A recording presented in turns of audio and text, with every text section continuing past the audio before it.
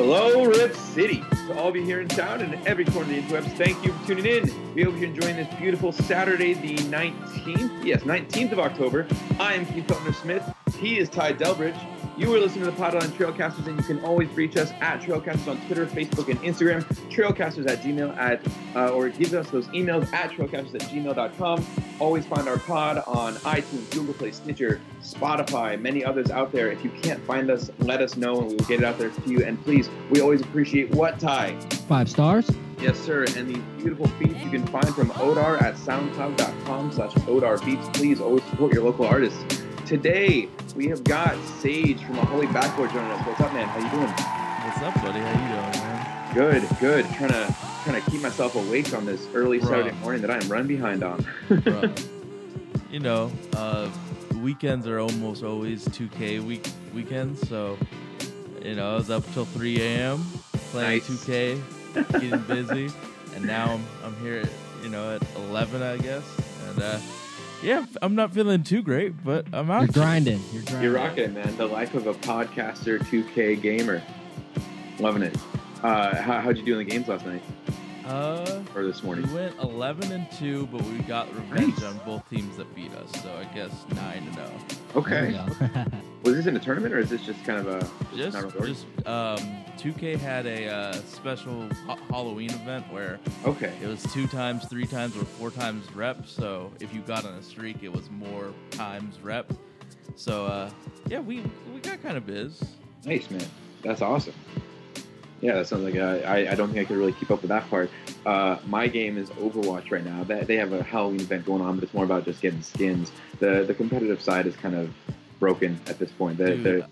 I used to bang with Brigitte, but yeah, they nerfed the hammer thing, and then I was just like, well, this person is done.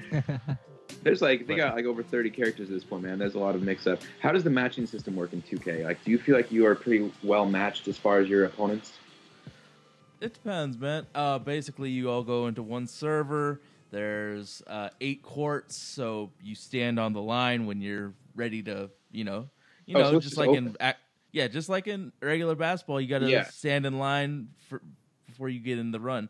Of course, there's other faster ways of playing, but if you're just in the park, which is the most popular gameplay, you want to just stand in line and get ready for some games. So matchmaking is kind of crazy because you don't really know, or at least I don't scout out other people in the lobby, so I don't know who I'm playing at the given moment. Because I'm not really scared to play a comp team.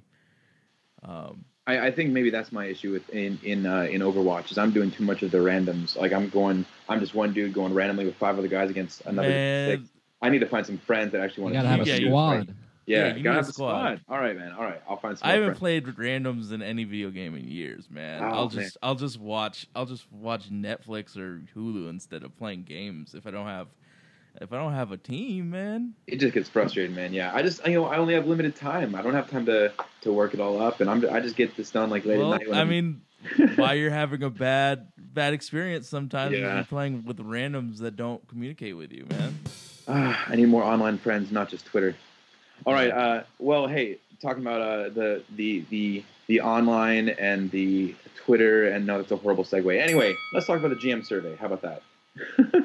Much smoother. So you guys saw this new survey come out. The GMs were voting. They had a couple of stuff as far as who's going to win the championship. One person actually did give. We have one GM that was not Neil Olshey gave Portland a vote for winning the championship. So a little more optimism maybe around the league for us this year than years past. But more importantly, the ones that I thought were kind of interesting is Dame showed up in a number of these. He was second behind Curry for best point guard, a 3-way tie in second for best clutch player. He was voted the best leader over Curry and LeBron and all that. And even CJ and Stas, they and I think Zach Collins as well, they showed up in there. So Blazers overall feeling a little less underrated than before. Would you guys agree? I definitely agree. Yeah, I think they're finally getting some respect around the league. I think people are starting to realize the talent they have. So yeah, I mean, they're not top. I mean, I think with Damian, he's top in these lists, but CJ and Zach and Stotts aren't. But just them getting in there is good enough. Yeah, I think the biggest hate was Stotts. He only got I think just kind of received votes for best offensive coach and best motivator of people. He's one of the top 5 coaches in the league. I think he's really underrated. What do you think, Sage? I know you've had some different feelings on Stotts in the past. Are you still a contrarian to our optimism on that, or? Yeah, I think I've seen what you guys have posted on Twitter in the last year. It's kind of wild to me, but I think he's a good defensive. Wow, cut that. I think he's a good offensive coach, bad defensive coach, and he's really he doesn't flow well with like what's going on in game. But hey, he had a good year last year, so I can't be hating as much as I normally would. What about this one, manager motivator of people? Like, that was an actual category, best manager or motivator of people, and he only received votes. Like, it was Popovich, Doc, and Kurgan in the top 3, which, obviously those are the holy trinity of coaches right now. But do you think Stotts is a little more as far as a motivator of people? Is he a little higher on that than receiving votes, or is this all Lillard in Portland as far as kind of getting that credit? I don't know. I feel like there's some coaches, like you guys remember Nate McMillan that year where there was only 6 active bodies. He motivated those guys to play hard. Okay, I don't know if Stotts has it in him to just like, when all the chips are down, get wins. Because we haven't seen it because we've had relatively good health. So I can't tell you that he's a great motivator when he's not going through the injury history of like the Grizzlies or the Pelicans where, did you know if you have 4 players injured at one time, you get an injury exception, so you get to have a guy on like a 10-day that doesn't count against the actual players that are on your roster. Like, so he's had relatively good health, so I can't tell if he's a good motivator because he doesn't have that type of issue. And that's a fair point.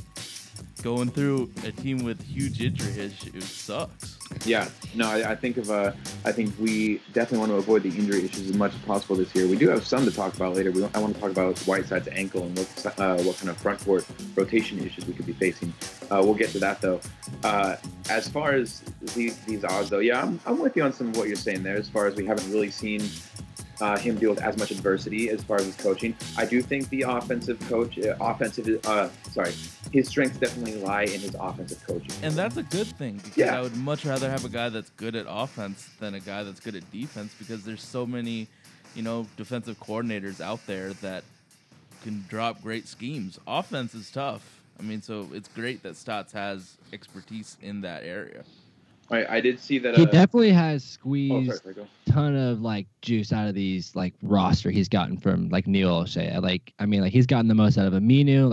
Out of Ed Davis, he's worked with Jake Layman, like Pat Connaughton, stuff like that. Like he's gotten those guys to really buy in. But all of those guys have gotten secondary contracts after leaving the Blazers. He arguably could be the reason that he put them in good positions to go get those secondary contracts. Or Damian Lillard as well. Oh, definitely. Obviously, like with Dame and CJ, like you have 2 stars, like that'll make it easier for everybody. So, but I think he definitely has worked with not too much of a roster for a while. Now he has a roster. Now he's got depth. So now we'll see what he can do with all this talent. Once you have 2 stars, shit's easy. Like finding that stars is the difficult part. Like finding ancillary guys that can fit in. It's just easy compared to finding a Damian Lillard in the 6th pick overall or CJ at 10. Like that shit was very lucky and very fortunate. Oh yeah, definitely. Finding Jake Layman to play spot minutes.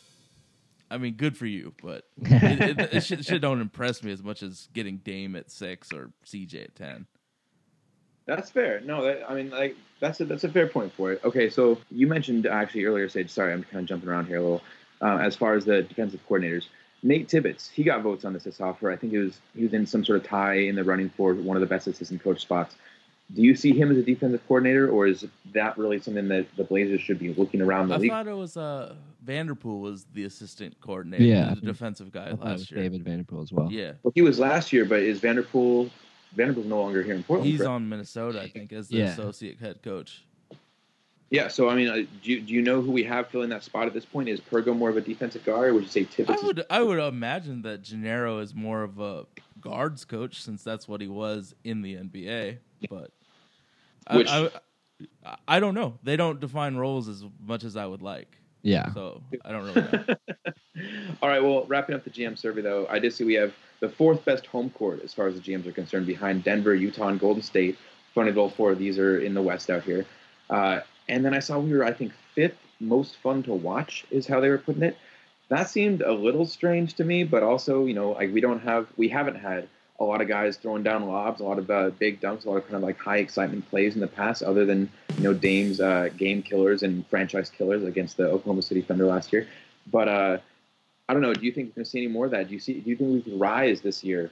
I guess this is our first betting line of the day. Could we finish as better than fifth most fun team to watch after having Whiteside, maybe Zach Collins, and some of the more athletic players this season? What do you think, Sage?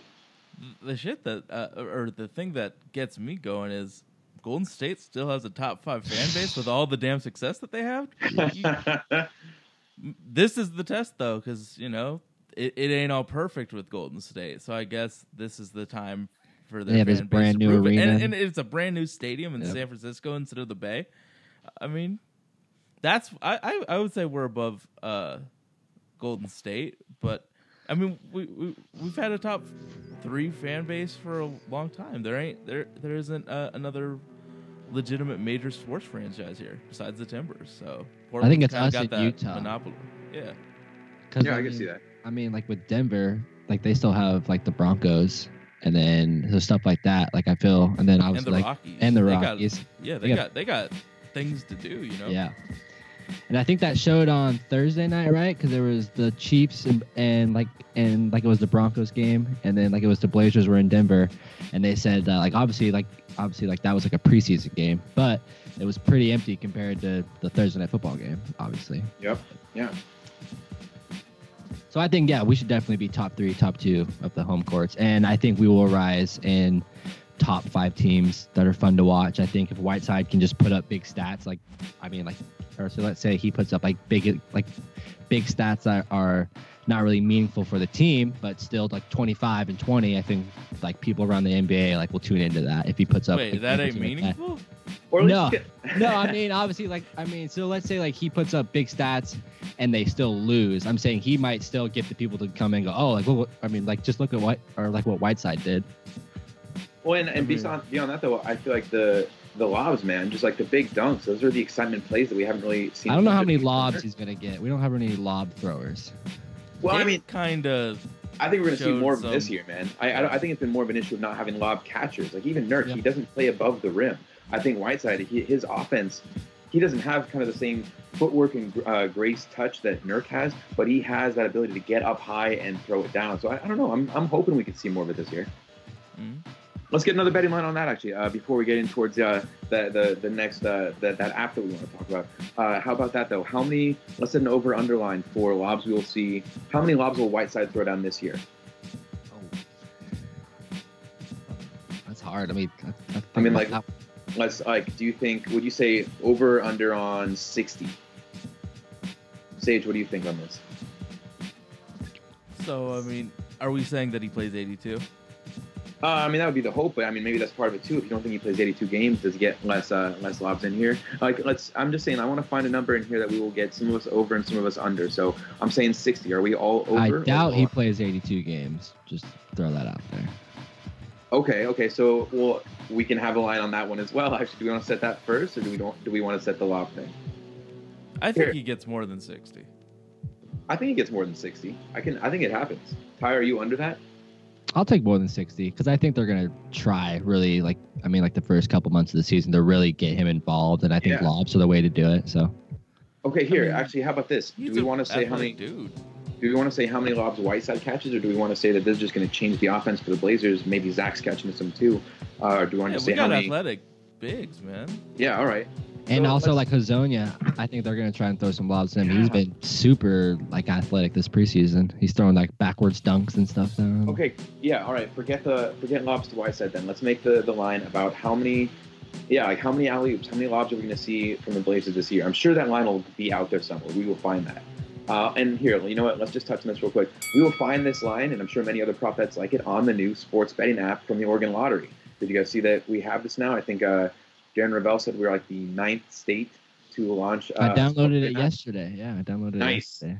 I don't have it up yet, man, but I want to go see some of the lines. Are there good prop bet lines on there that you've seen? Yeah, they have like Blazers making the playoffs, and they also have Blazers like not making the playoffs.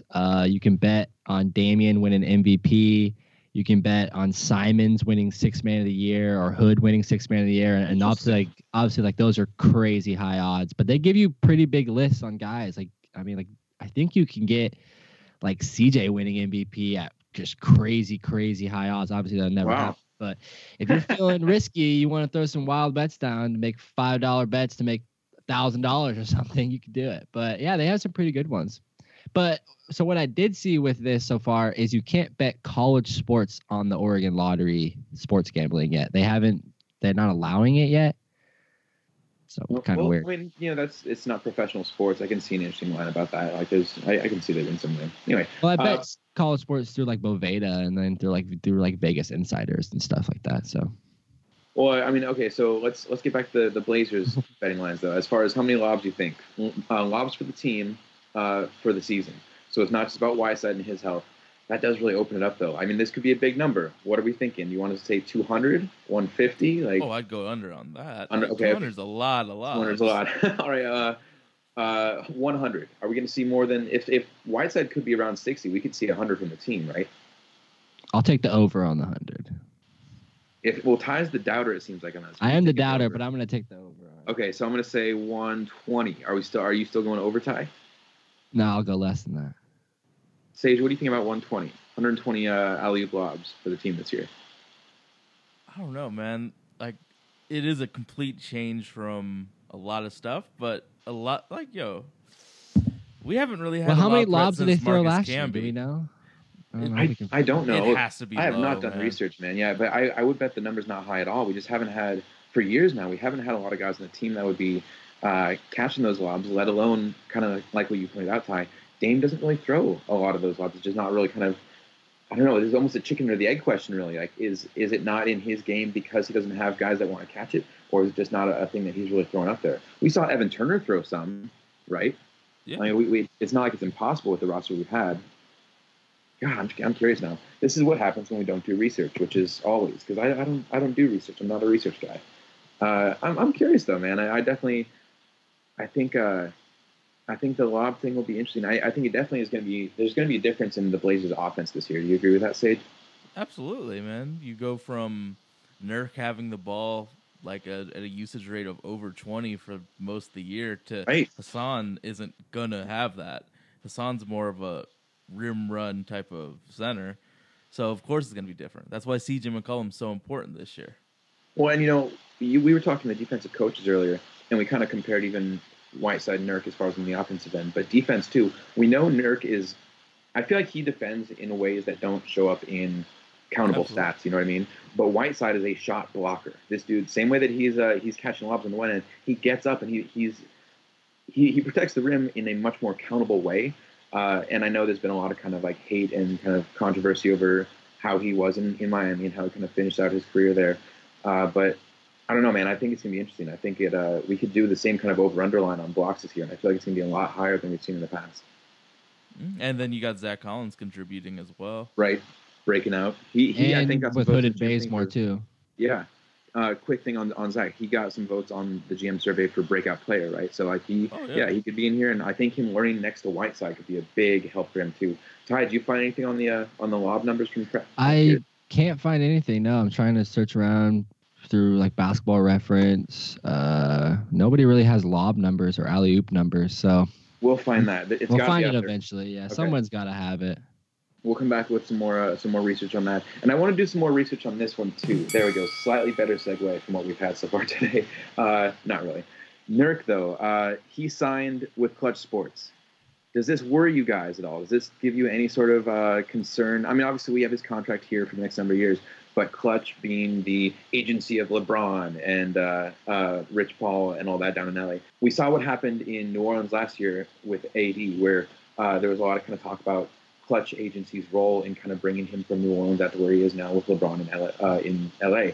Do we have any worry at all about Nurk with this? And do you know why he would have changed agents otherwise? I don't have any worries about it. I don't think Nurkic is the star level player of Anthony Davis. I think he really likes Portland. He really likes, like, he's really seemed to bought in here. Like, I never really saw like Davis really buy into the culture like Nurkic has here in Portland. I think he's kind of a not mainstream guy, Nurkic, but I feel like he sees all this attention going to Rich Paul. He's obviously one of the better, like, I think like he's one of like the top agents right now. Obviously, like that might be because of LeBron, but I think he's just looking maybe what's best for his career. Maybe this will help him in future contract negotiations for the Blazers to worry more about losing him. And also, he had that situation, obviously, like, I think this helped him, but he had that thing where he had the same agent as, I think it was Cousins, right? And then that guy Nick's Cousins coming to the Blazers, which that helped Nurkic, but I'm not worried about it. I just think he's making a new agent change. I don't see him trying to push his way out of Portland. Cool. I think it's on the character of the person. Not saying that Anthony has bad character, because for 6 out of the 7 years, he's been a model, player in New Orleans. Yeah. But if you can, negotiate and kind of convince somebody that this isn't right for you, you may have a problem. But I mean, Portland loves Nurkic. Yeah. He's done so much good here. I mean, the city loves him. Yep. I don't think we have anything to worry about. I think, like you said, it's about him. If he thinks that Clutch is the best thing for him in getting more, ad revenue or a new contract, good for him. Try and get that money. Yeah, you can't hate him getting the money for it. It's just one of those where I'm sure there's going to be headlines. And I mean, we don't have to worry about it this year, and probably not next year. That's true, too. Maybe in that free agency year, you see people write articles about how Nurkic would really go well with a 35-year-old LeBron James in his last year in Los Angeles. I think that also has something to do with it, too. I think, he is older. He's not, he'll be older by that time. So, he's not going out and trying to find Nurkic or people. He might just be looking in his career at that point. So, I don't think anything too worried about it. I think, if anything, it just brings more popularity to Nurkic now that he has this really high popular agent. But who was his agent? Who was his agent last year? I'm not exactly sure. No, I don't know the name, but I believe his agent up till now was the guy who the story about how his father was the former cop who fought off all these dudes in a brawl. Went over there and found him or something like that. Yeah. The guy who originally asked his father, "Hey, do you have any children?" and got Nurkic into basketball. I think that was the agent up until this point. So it did just seem to me like it's. I'm curious what the story is as far as this is the guy who brought you in, who has kind of grown with you to here. I'm curious what inspired the change, I guess. He had clients like Boogie Cousins, and Boogie Cousins a few years ago had, he was a all-star. So I don't know. Hey, man. I'm just curious. I'm not in Nurk's ear. I can't tell him what to do. So if he thinks that this move is the best move for him to get that money and, have something sustainable, hey, go for it, my guy. Well, I'm curious about that story. We will find out more if we can, but we do have a nice bow to wrap up another story. The preseason is actually over. It was the 5-game series that ended with Denver the other night. The road back-to-back in the preseason. So stupid. They should be cutting the preseason anyway, and now they're adding back-to-back games. It's stupid. It makes no sense. Plus the idea that I think through November we'll have faced Denver 4 times already this year. Sick of seeing that team. Yeah, it's weird, man. And I think it influenced what they did in the preseason. I think we saw Stotts kind of go with some more vanilla rotations or vanilla lineups is the way that he put it in one of the press interviews. Just because why would you want to reveal too much against an opponent that you're about to see multiple times, and they're a divisional opponent? It just seems so odd. And then to give us the road games and opening night coming up this next week. Yeah, I don't know. Maybe it is the league trying to force a built-in rivalry, which I honestly think could be part of the plan here. But I mean, it's a division rival, and we played them in we beat them in Game 7 at their house. There has to be some hatred. Yep. So I mean, good on the NBA to try and build in this rivalry between Jokic and Dame. And just force it down the throats, though. Hey, man. But I'm just saying, we've already got the rivalry with Jokic or Jokic. Is it Jokic officially? I heard you say it that way. Jokic? Is it Jokic? I think it's Jokic. I think some people call him Jokic. this could be a whole segment on its own, is the actual pronunciation of some of the names and like if we are actually being like culturally accurate or not. Anyway, point being though, between Joker and Nurk, like they've got a good rivalry going, and yeah, I think there's definitely other players that, especially after the series last year, there's plenty to build on. I just don't know if the NBA needed to kind of force this kind of scheduled in rivalry right off the bat instead of putting it over the full season. Either way, I'm not super against it.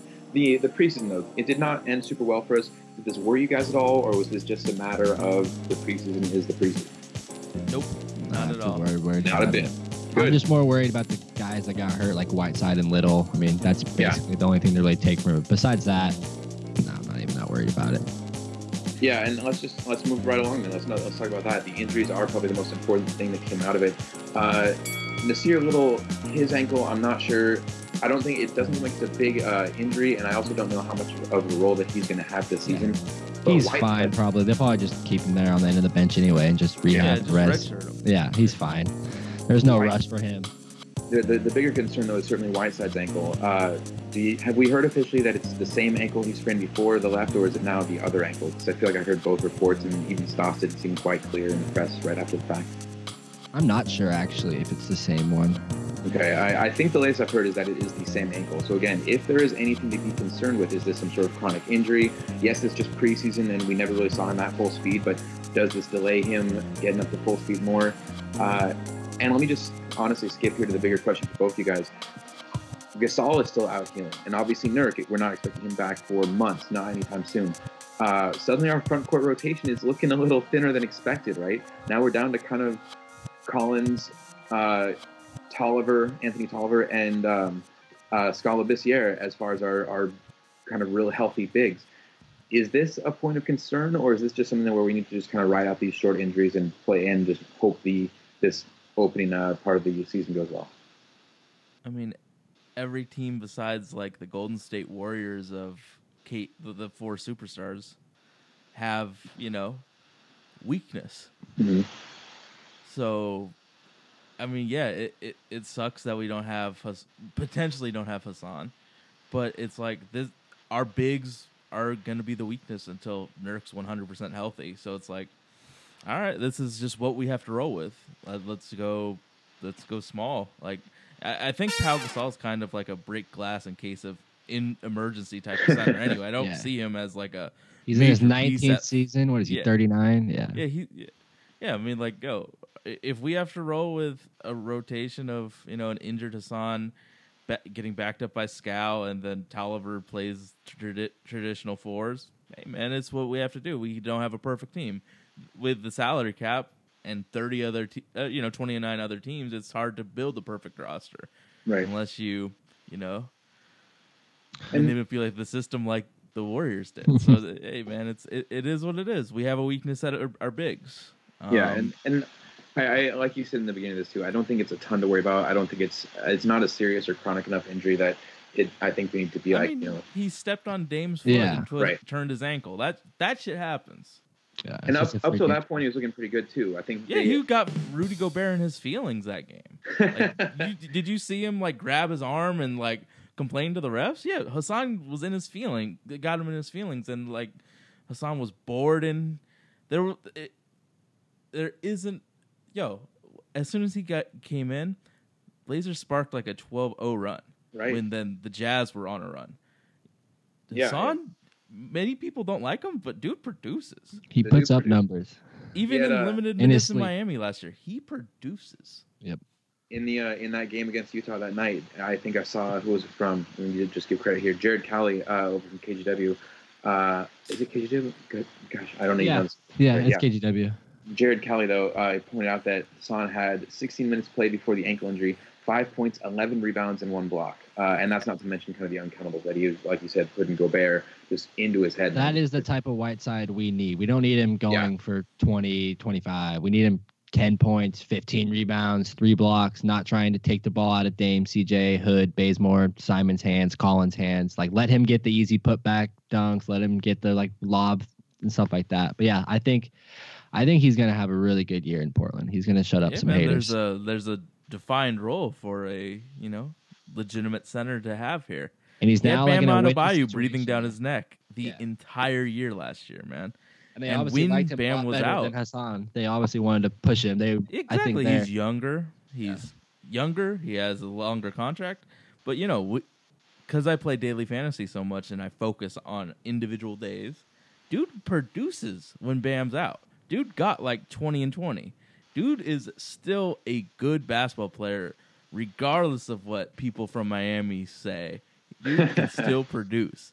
Well, just imagine that guy, like, with his kind of funny personality. He's in Miami. He started as like an undrafted center. He was out of the league for 3 years. He came back in. His first 2 months back in the league, he put up a triple-double with the Heat, and then they gave him a fat contract like 6 months later. Like, he came to like this success and money real quick. Yeah. So he's just that type of guy that I think he needs a little bit more structure, and I think he'll find it here in Portland now. Like, he kind of had his party years down in Miami, and now he's here where it matters in a winning situation where he now needs to come and show that he actually can affect the game in a realistic way, not just put up numbers on a team that doesn't win. On a contract year. A contract year, yeah. Like, now go prove it. And I pointed out on a previous episode, I think it was Rip City Project that put out a blind poll between stats from last year of Hassan Whiteside in that down year for him in Miami versus Andre Drummond versus Clint Capella and Steve Adams. And by like far and away, the stat line that was favorable by all the people voting was Hassan Whiteside's line over those other guys. So when you didn't have a name attached and didn't have the kind of history that we're talking about with in Miami, he puts up numbers. He produces. Yeah, he produces. Sage, I wanted to touch on real quick before we move to the betting lines. You mentioned doing daily fantasy. And Ty and I, we've gotten the Trailcasters Fantasy League revitalized. And I am proud to say we had a really strong turnout. Not only do we have a full 20-team fantasy league on ESPN ready to draft tomorrow night. That it's gonna be tough. It's gonna be tough. Yeah, the free agency's done, bro. There's not gonna be much waivers. Man. There's gonna be no waivers. There's gonna be no pickups. You basically draft, and that's the team you got. Yeah, man. We got 20 teams in here, and I think we even had about a 4 or 5 person waiting list. So thank you so much, listeners and fans, for wanting to get involved in this. We will do more of this again in the future. It's going to be a lot of fun, though, and I want to talk about this, have some sort of little fantasy league segment each episode or every other episode or whatever if we can. But I'm loving it, man. Did Dustin join? I don't think I got either you or Dustin in here. We got. Well, there's no way I'm playing yearly, man. It's all about daily. Yeah, daily is where it's at, especially for basketball, man. What site do you use? I do all of them. You do all of them? Like you FanDuel, like a DraftKings, all of them? Fantasy Drafter, that's Yahoo. I've basically just been doing DraftKings, and sometimes I do FanDuel for football, but I've been trying to find better ones. All right, so let me look at my phone for the exact ones that. No, yeah, this is good. Like, look, this. So last year it was Yahoo first, then FanDuel, and then DraftKings. Okay. For me. There's a new one with no rake. I think it's Fantasy Drafter. Yes, it is. Oh, yeah. It's Fantasy Drafter. And there's a no-rate DFS. So it's 100% of your entry fees get paid out. The site doesn't take 15 or 15. I love daily fantasy. I'm going to do it for basketball this year. I didn't do it last year. I've done it for football all year.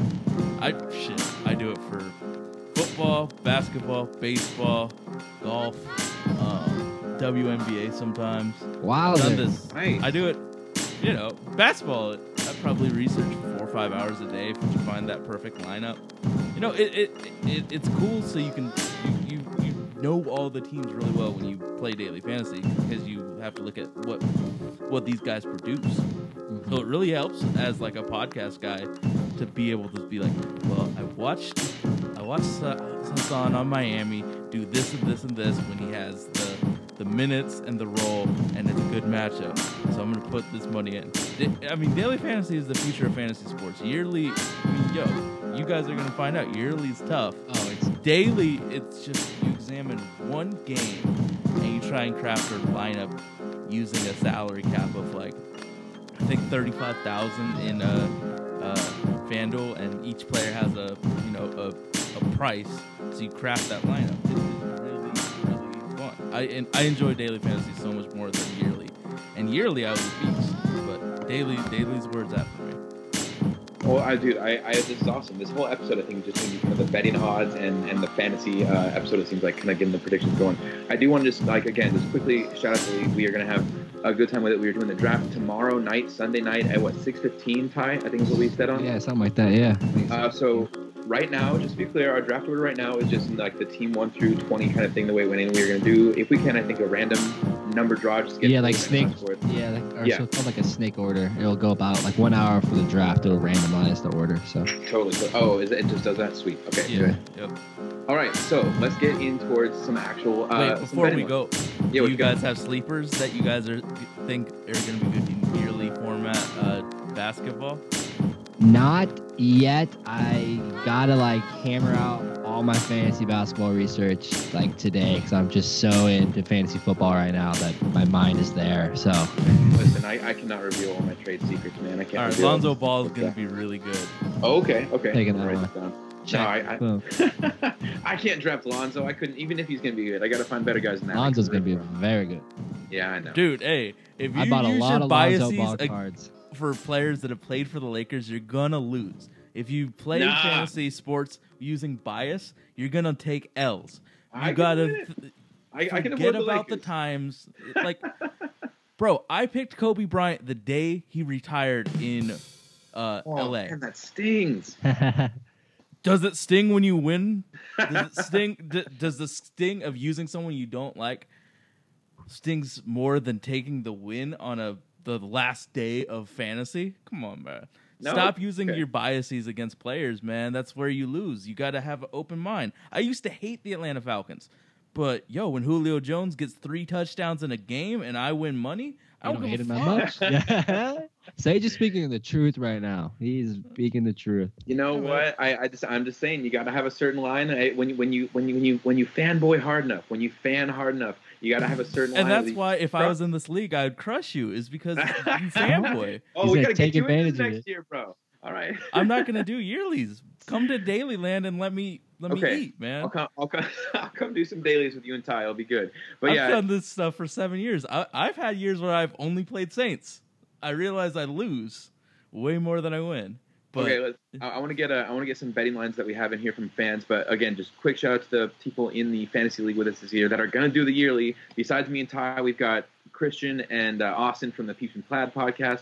We've got Chris Burkhardt and Danny Meringue from NBC with me. And I think the rest of it, my brother and my wife are in here. I think the rest of it are listeners, man. So shout out to all you guys for joining in and getting involved. Thank you so much. Okay, speaking of getting involved, I put out a tweet the other day. We put out a tweet the other day. This is both of us, Ty. I don't actually remember if this is you or me doing this one. But we said we threw out some prop lines. I think it was trying to get the listeners going and kind of inspired to give us some lines back. And most of them actually just ended up answering the lines. So I want to throw these to you guys and then see if they have any other ones for us as well. How many rebounds did the Blazers record in October? I don't. How many games are in October? Let's say. Yeah. See. Okay. Sorry, I caught you off guard. Hit you with that one a little quick. Let's see. I can get the calendar here in front of me for the Blazers. In October, it's going to open slow. So there's. Let's see. From look at this nerd, Apocalypse Blocks. He said 264 rebounds in October, a 10-3 record through November. One of the other questions. So the three I threw out here. How many rebounds did the Blazers get in October? What is our road record through November? And who dunks first? So he says 264 rebounds, 10-3 through November, and he's given the first dunk to Hazonia. Really? I would go Dame. I will answer I will answer the dunk one really quick. I would say Dame or Hassan. Yeah, Hassan. I'll go Hassan on that one. Dame or Hassan? Okay. Well, yeah, probably Hassan. I think is a good one. I could see Hazonia though too. We've seen him throw down a number already. When is he? But you got to think: is Hazonia gonna start? Are we gonna go? A full rotation without a dunk in the first game of the year? That's an interesting point. We have 5 games in October, by the way. Thank you so much. 5 games. Okay. So let's see. Average 44 rebounds, even that. I mean, 50 rebounds. Get a couple of those games. So yeah, that's around the 250. 200 rebounds. I don't. Yeah. You're going 200. You're going flat 200. That seems low, bro. For 5 games. I'll take over 225. Over on 220. Okay, 225 is not a bad line. So yeah, look at this Nurk. Put it at 264. Berlacious M put it at 242. I just did 40 rebounds plus 40 rebounds plus 40 rebounds plus 40 rebounds plus 40 rebounds. I'm gonna take I'll take the what did you say 225 Ty? Is that what you put the line at? Yeah, I put it at 225. And you want the over on that? How about 230? Yeah, I'll take 230. You'll take the under on 230 or over? I'll take over. Okay, I'll take under. Let's see at 230. Let's see how that goes. Okay, so the other one was the record through November. Looks like 13 games, I think, is what we have. Yeah. In the So the first game in November is we are home against the Sixers, and then we go on to the road against the Warriors, the Clippers, come back on a back-to-back on the Clippers. So we play the Clippers on Thursday, and then we come home on Friday. We play the Nets.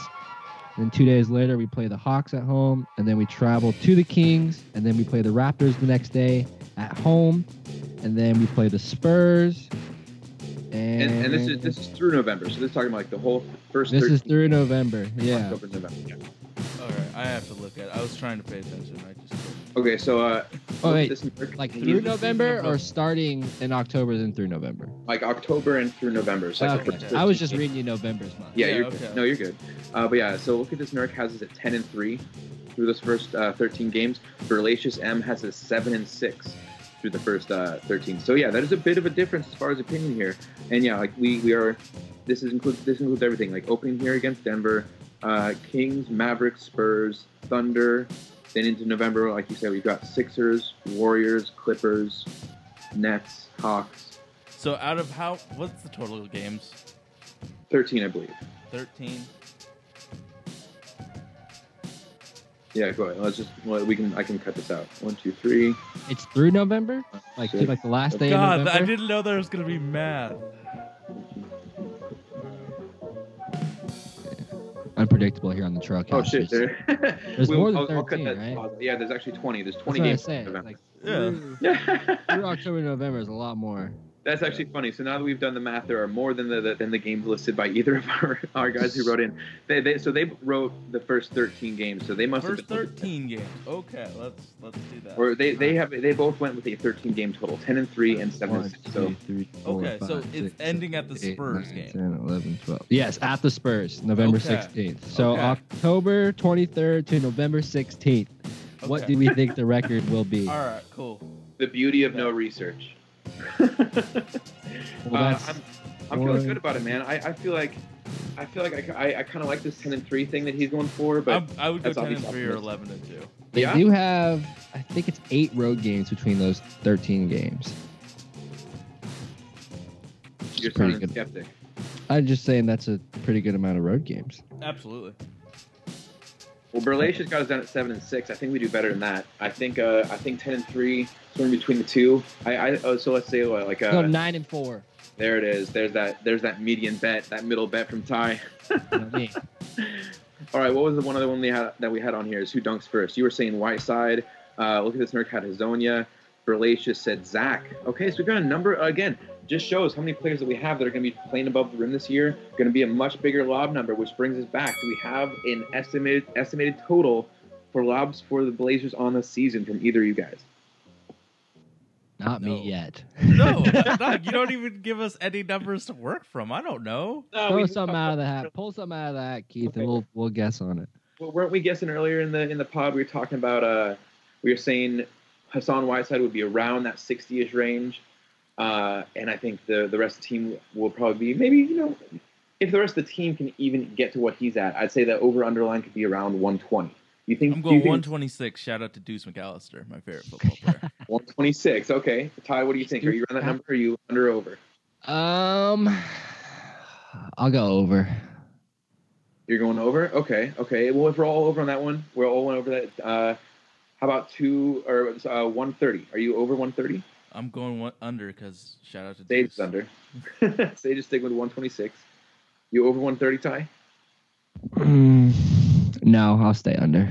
I'll stay under on that one. Okay. I'll go big lobs then. I was going to go under if you wanted over, but I'll take the over on that. So I'll go over 130 lobs, and you two are both under for it. I like it.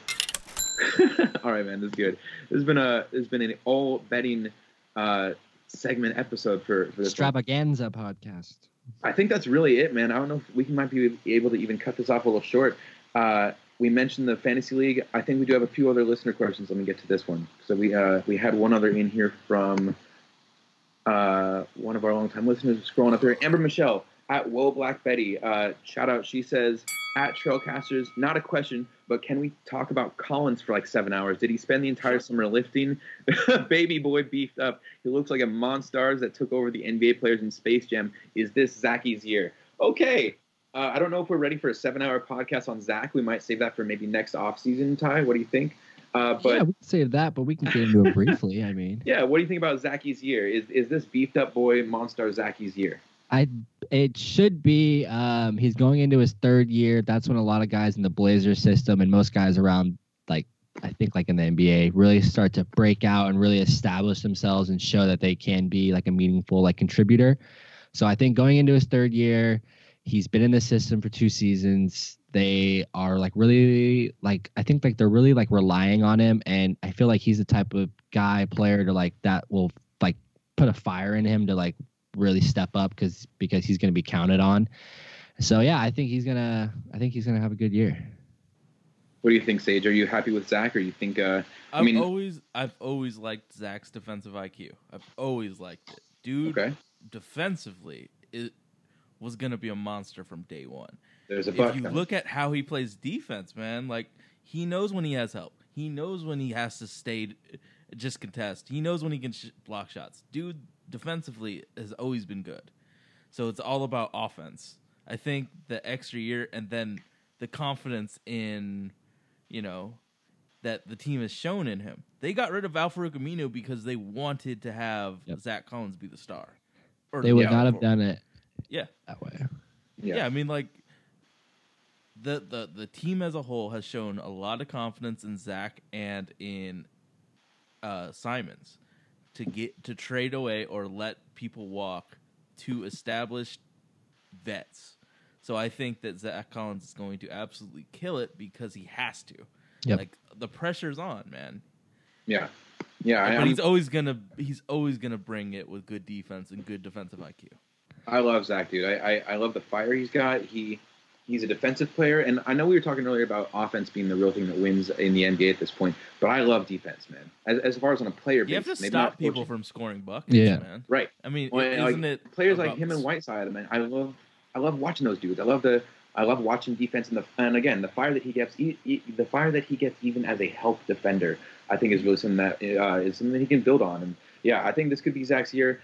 Sorry, Amber, I know that's not really talking about his beef cakiness, but I hope that is enough to at least. He is like an enforcer. Like he's not afraid to talk. He'll he push people around. In Clay's head, remember? Yeah, in Clay's head, man. Fuck you, ho. And Jokic, he yelled like back off on Jokic, like back the fuck off or whatever on Jokic. Yelled fuck you, ho at Clay. I mean, he's awesome. I love Zach Collins. That does lead me real quick. I saw that the Pacers were trying to maybe trade Sabonis, so that put me on Twitter. I just asked if anybody would trade Sabonis straight up for Zach Collins, and I've gotten yes, I've gotten hell no, I've gotten maybe, back and forth. I'm pro Collins. I could maybe be talking to Sabonis, but I would definitely probably lean Collins. How many years is Zach Collins on this rookie scale? Isn't it two more? He's got 2 more, yeah. And I think that's a big thing. So Sabonis wants money right now. Paid next year. Yeah. So are you willing to sacrifice Zach's potential good year for a 1 year of Sabonis, and then you have to pay him a lot of money, probably max money for what he's produced, and then so would you rather have that or Zach at a cost-controlled contract for 2 more years before you have to get paid? And someone who plays in Portland now, and he's been in the system for a long time. I mean, like Sabonis would not have any time in our at training camp. Yeah, dude would go into the season not knowing anything about this team. So I would go Zach Collins. But if salaries didn't exist, you could talk me into Sabonis. That's what I'm saying. I could be talking to him. I think Collins is where I'm leaning because of his play on both ends of the floor. I think he's a better defensive player than Sabonis. They're both young. So Collins is 21. I think Sabonis is 23.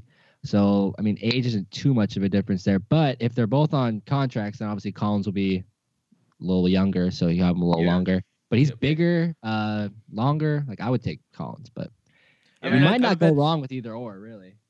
I bet you that the Celtics get him for the Jaylen Brown trade that's been discussed for years, man. You think the Celtics are going for Sabonis? I mean, it's been discussed for years, man. Yeah. Like, They want to move Jaylen Brown. I think that would be good. Well, Jaylen Brown's about to get paid as well. And are you willing to pay Jaylen Brown that much money? Like they're both trying to get paid now, man. So maybe it's one of those things like, we know this guy can't do X, Y, and Z.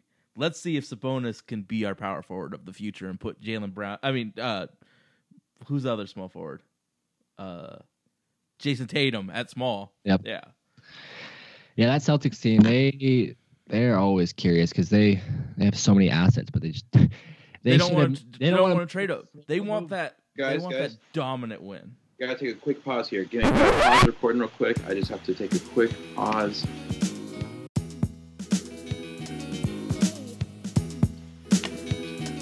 Yeah, I think the Celtics would be smart to move Jaylen Brown real quick. Exactly.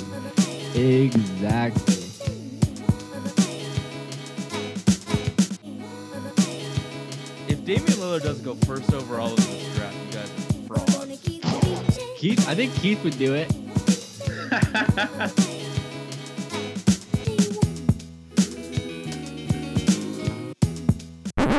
Wait. Are we recording?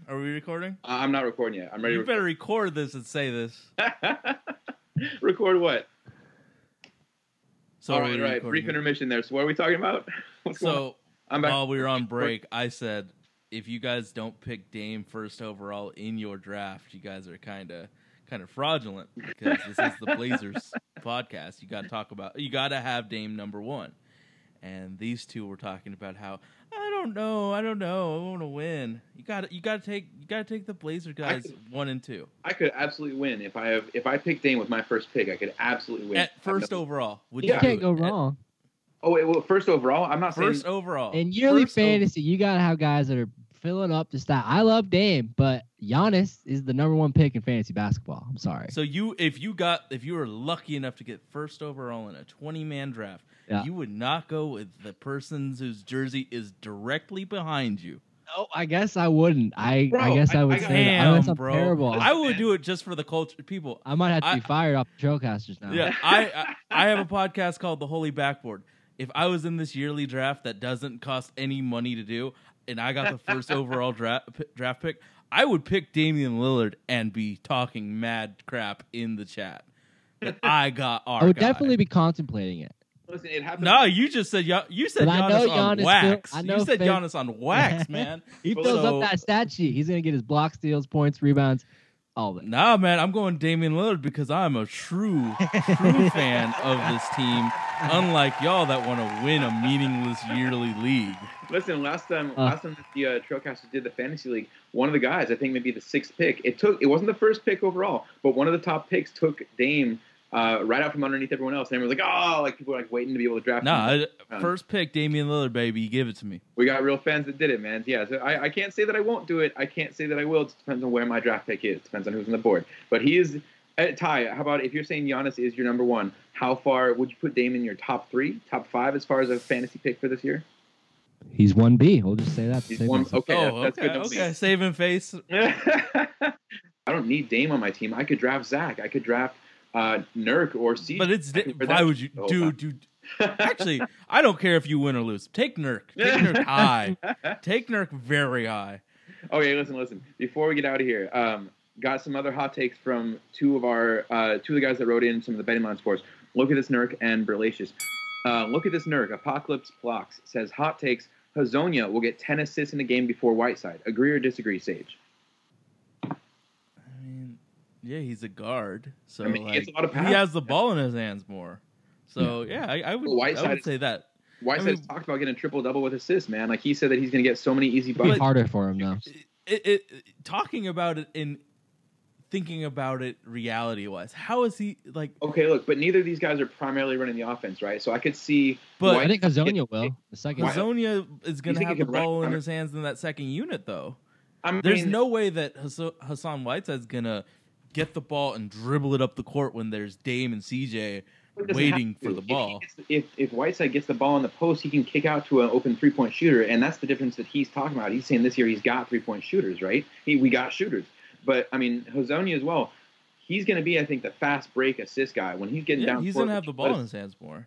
Exactly. I think with Zonia, he'll get the rebound, he'll run up the court, he'll get a guy or two people on him, and then he'll dish to the guy who's going for the layup, not for the guy shooting the longer 3-point shot. And but we got 3-point shooters too. Like I don't know. But a layup's easier to hit than a 3-point shot. But I think of how often Whiteside is going to be able to kick the ball out if he wants to. How many times? Okay, how many times will Damian he, Lillard though? crashes into the lane and misses the layup, and Hassan Whiteside gets it here, and there's no one next to him. Is he really going to kick it out or take the easy dunk? You think he would be doing us a disservice if he passed it when there's a guaranteed dunk? But we've seen how athletic Hazonia is. You think that he's kicking the ball off to someone else instead of taking the easy? Yeah, because that's going to be his role. He's already kind of shown it during the preseason, like getting up the floor, dishing guys. So what do you think? We've seen him dunk and shoot too. We've seen him dunk and take shots, man. I'm just saying, I don't see him getting. We're talking about taking over that Evan Turner role. He's going to take over that Evan Turner role. He's going to have the ball, but he's a better shooter than Turner, and he might even make more plays. But that's not saying much, bro. No, that's not. You were both firmly saying that Hazonia will have a 10 assist game before Whiteside this year. He might even have like 2 or 3 10 assist games before Whiteside has one. Okay, I'm with Apocalypse. I think Whiteside might have a chance at this. Next thing that he brought up, he says Bazemore will have at least 5 steals at our opener. What do you think? 5 steals in the opener after we saw him get 7 in a preseason game. This is where you got to add one second. No, you're good. But yeah, and I don't know. With Bazemore getting the 7, 5 steals. That's a lot of steals. It is. And then is he starting or is he coming off the bench? What He's do you guys think? think? I think he's coming off the bench. So in 20 minutes, you think he's going to get 5 steals against Denver? There's guys that are famous on Denver for not turning over the ball. Monte Morris had like a outrageously high assist to turnover. Yeah, so it's like I don't think he gets. I would not. I would not. Especially first game of the season, he's still gonna try and figure out. He's gonna all try this fit stuff. In. Yeah, he's trying to fit in. I think maybe halfway through the season, when he knows the defensive scheme, he knows the guys who can help him out on defense. He might take more chances. Yeah, if there is a thing that says he will have a 5 steal game, I'm taking that shit to the bank. But game 1 is tough. Yeah, I think I have all the confidence in the world 5. he's gonna have one, but I don't think it's going to be game 1. Okay, here's an easier one. He says another. I don't know if this is even a hot take really, because I just think this is an easy agreement. Will Zach Collins have more double doubles this year? He says more double doubles for Zach this year, guaranteed. Do you agree with that? How many did he have last year? I don't even know, but just with the increased role he's going to have this year, another year in the bank as well as far as just the experience. And yeah, I think what we expect from Zach is definitely partly going to be more double doubles. I think definitely, however many he had last year, I don't know if he'll double the number of them, but he's definitely going to have a significant number more. Yeah, he's definitely gonna have more. I can probably try and see how many he had, but I wouldn't worry too much about it. We can look it up though for some facts on it. I'm gonna continue with these next ones while you look at that though. Relations M has 3 questions. I guess these are more questions or betting lines for us. How many triple doubles will the Blazers record this year? Triple doubles by the Blazers this season. By the way. So Zach Collins had 0 double doubles last year. Okay, then yes. Yeah, definitely getting more. Dang. He had like I would say he's getting 3, 4, 5, 6. He had 6, 9 rebound games. Yeah. He had like a 10-9 game. He had like a 16-9 game, a 12-9 game, a 12-8 game. Yeah, he never. If he had 6 games of 9 rebounds, will he have more than 6 double doubles this year? Yes. Oh yes. Okay, cool. We're all on the same page on that. Take it to the bank. All right. So Berlacious asks, how many triple doubles will Blazers players record? When's the last time we had one?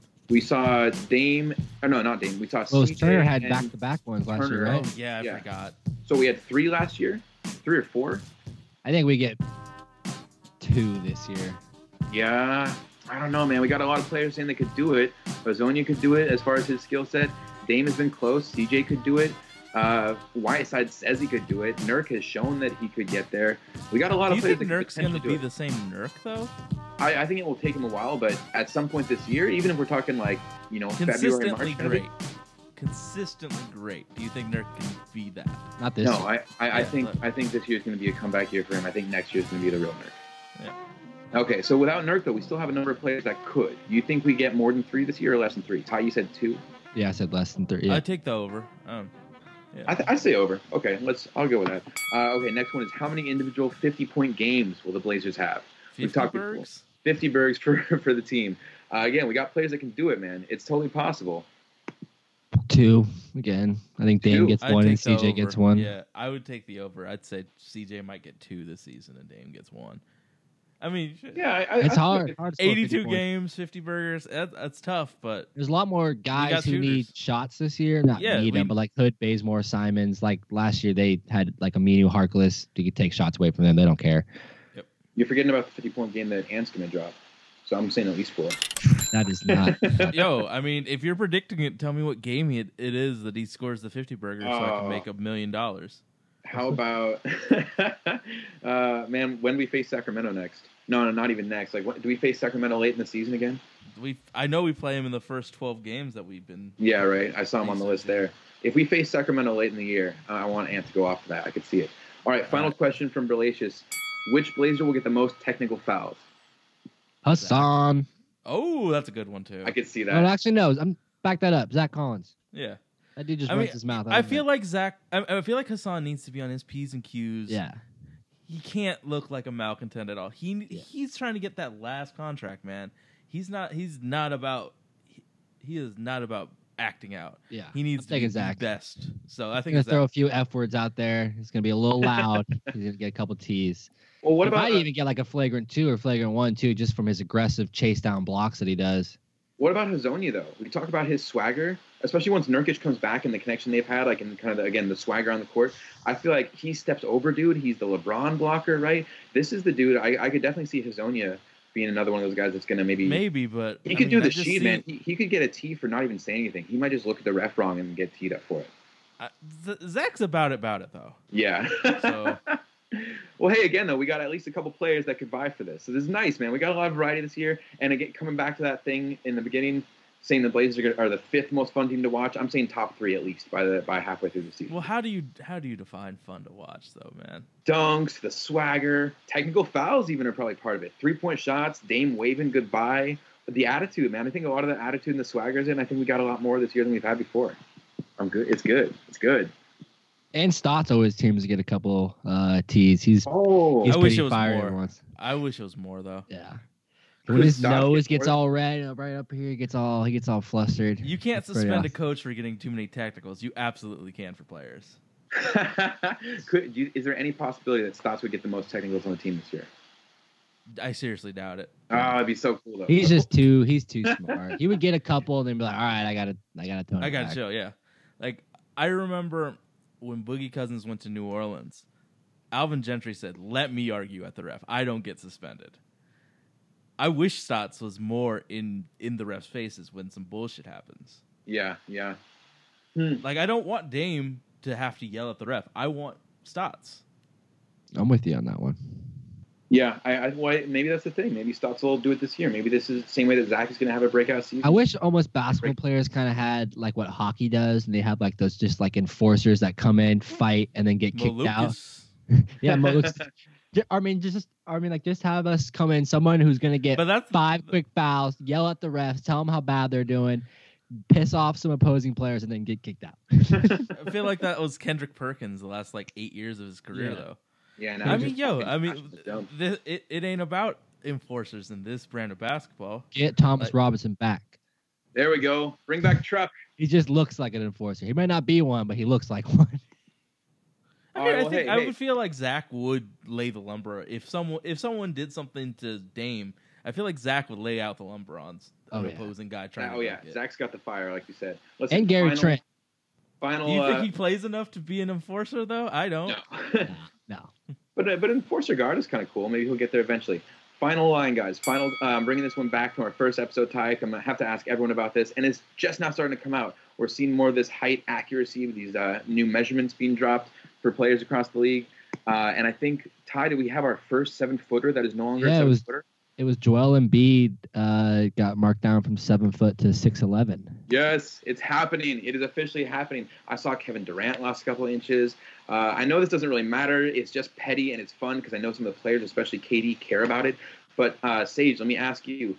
Ty and I, before we went on our first episode when we were starting this up, we set the line at 15. So there were 43 7-footers last year in the NBA, and we set the line at 15 that would lose that 7-foot designation. Are you over or under that?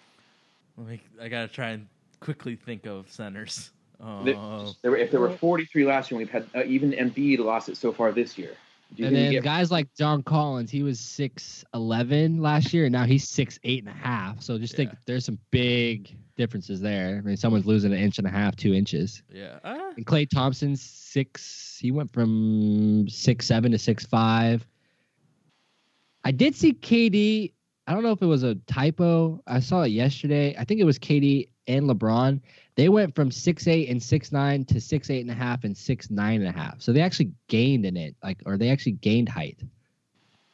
And Dwight Howard and I think it was. I didn't think anyone would gain height. That's actually surprising. Yeah, and then I think it was Howard and Davis. Mm-hmm. They went from 6'11" to 6'9". Yeah, that's so I'm expecting more of that stuff, man. Like the 2 inches down. I would imagine that I would take the under. I mean, height is very important to some of those centers. That's what I'm saying. Fudging the numbers a little bit, right? I think. Wait, so you're taking the under? Less than 15 lose that designation or more? I would say more lose the 7 feet. Okay. So Sage is with me then. We will see how that goes. We'll do more research on that as it comes out. Let's wrap this up, though, guys. Thanks so much for coming in, Sage. Appreciate it a whole ton. Listeners, you can always write us at Trailcasters on Twitter, IG, and Facebook. You can write us at our emails at trailcasters@gmail.com. Oh, and Sage, actually, before we get your info in here, let me actually go ahead and give them your info. I'm going to do a random number draw for our three questions. We can't forget the winner. Right, yeah. So, Sage, where can they find you out on the socials? You can check us out at Holy Backboard on all of the iTunes, Stitcher, SoundCloud, Google Play, Himalaya Podcast. We're on Radio 2 to 3 on Dash Radio, nothing but net radio. You can find me at Desage on Twitter. I think I am. Yep. So you can check me out. I sometimes tweet, but yep. All right, man. Oh, Mixer. I'm on Mixer. That's right. And also, Holy Backboard going to be on the Blazers Uprise Network on YouTube, and we will also be joining you guys on there eventually. Shout out to everyone on the Blazers Uprise Network. All right, so we had 3 people writing in this week. Shout out to Woe, Black Betty, Amber Michelle, and Berlacious M at Berlacious M, as well as look at this Nurk at Apocalypse Flocks. Putting these in random.org 1 through 3. The result is number 1. That would be Black Betty. Amber Michelle. Congratulations to Amber Michelle. We will be sending you what card, Ty? What do we have for her this week? Oh, wow. I didn't even bust one out. We will give out a Pat Connaughton Blazers card that I have off the top of my head. A little old Patty C. Pat 3-ball. Yep, we'll send that one out to the winner. Awesome. Well, congratulations to Amber Michelle at Oil Black Betty. Thank you all for writing in. As always, we always appreciate your questions and these betting lines. This has been a really fun episode to have lots of cha-ching sounds going through with all these bets and lines established. I will be writing all these down so we can reference them in the future and give Sage some shit for all of his wrong answers. Except for the right answer. Because I'll have the wrong answer. Well, you were right about the over on 7-footers and the height and all that, and I'm sure we agreed on a couple others. Y'all said Terry Stotts is the top 3. So. All right. We'll get Sage back in here when Stotts finally gets the respect he deserves this year and gets the Coach of the Year. Thank you, listeners. And again, we gave you the ats. Ty, what are we always looking for on these iTunes, Google Play, Stitcher, and Spotify's? 5 stars? Yes, and a nice positive review. Oh yeah, positive reviews are always good too. Can never argue with that. It helps the analytics that iTunes tracks. So if you say something positive and the 5 stars, that's where it really helps you guys out. Sage dropping the knowledge. Thank you, listeners. In closing, your honorable listeners, that's it. That's our show. Thank you to Ty, as always, and Odar for these fat beats. Thank you to our sponsors, NV Adventures and Clearly Speaking, who I totally forgot to do the reads for earlier, but that's what happens when you're doing it live. Thank you to Sage of Holy Backboard for joining us, and thank you, listeners, for a great listening. We hope you enjoy your Blazers, your Rip City basketball, and our latest episode. Thank you again, and please come back next week for the next edition of the Trailcasters. Woo! Thank you, guys. Also, real quick, Keith. Yeah, what's up? On the 7-footers bet, did you say I took the under or the over on being less? I think we can go back and check, but I think that you were less than 15 will lose the designation. Did you think it was more? Yeah, I've been on the more. I think there's going to be a lot of people whose height's different. You're right. There's a lot of liars out there. You are totally right. I actually go and look at I have it written down from the first episode, and you and Christian both said over, and me and Burkhart said less. Yeah, so I was like, wait a second. I thought I had the over there because I've been like quoting all the time. I see people's height change. I'm like, yes. Yes. Oh, hey, man, if I say that wrong on the podcast, call it out and, let's make a scene out of it. You're good. I didn't even think about it. No, it's all good, dude. Hey, Sage, thanks a lot, man. Appreciate you jumping on here last minute. Yeah, thanks, Sage. It was awesome, huh?